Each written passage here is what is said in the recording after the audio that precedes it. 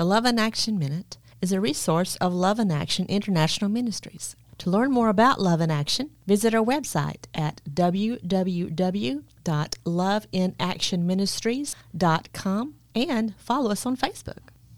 The body of Christ makes it happen. Hello, I'm Ken Tuck, and welcome to the Love in Action Minute.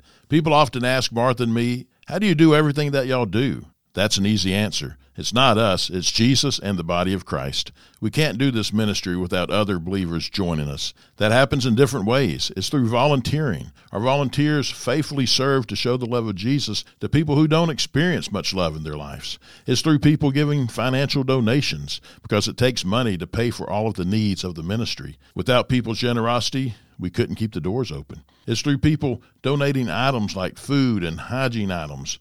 The needs of the people are ever increasing, so those donations are amazing. And it's through prayers. We have prayer warriors lifting us up daily, and we can feel it. Thank you to everyone who supports us in every way. Please continue, and we encourage others to join in. When the body of Christ works together, amazing things happen for the glory of God.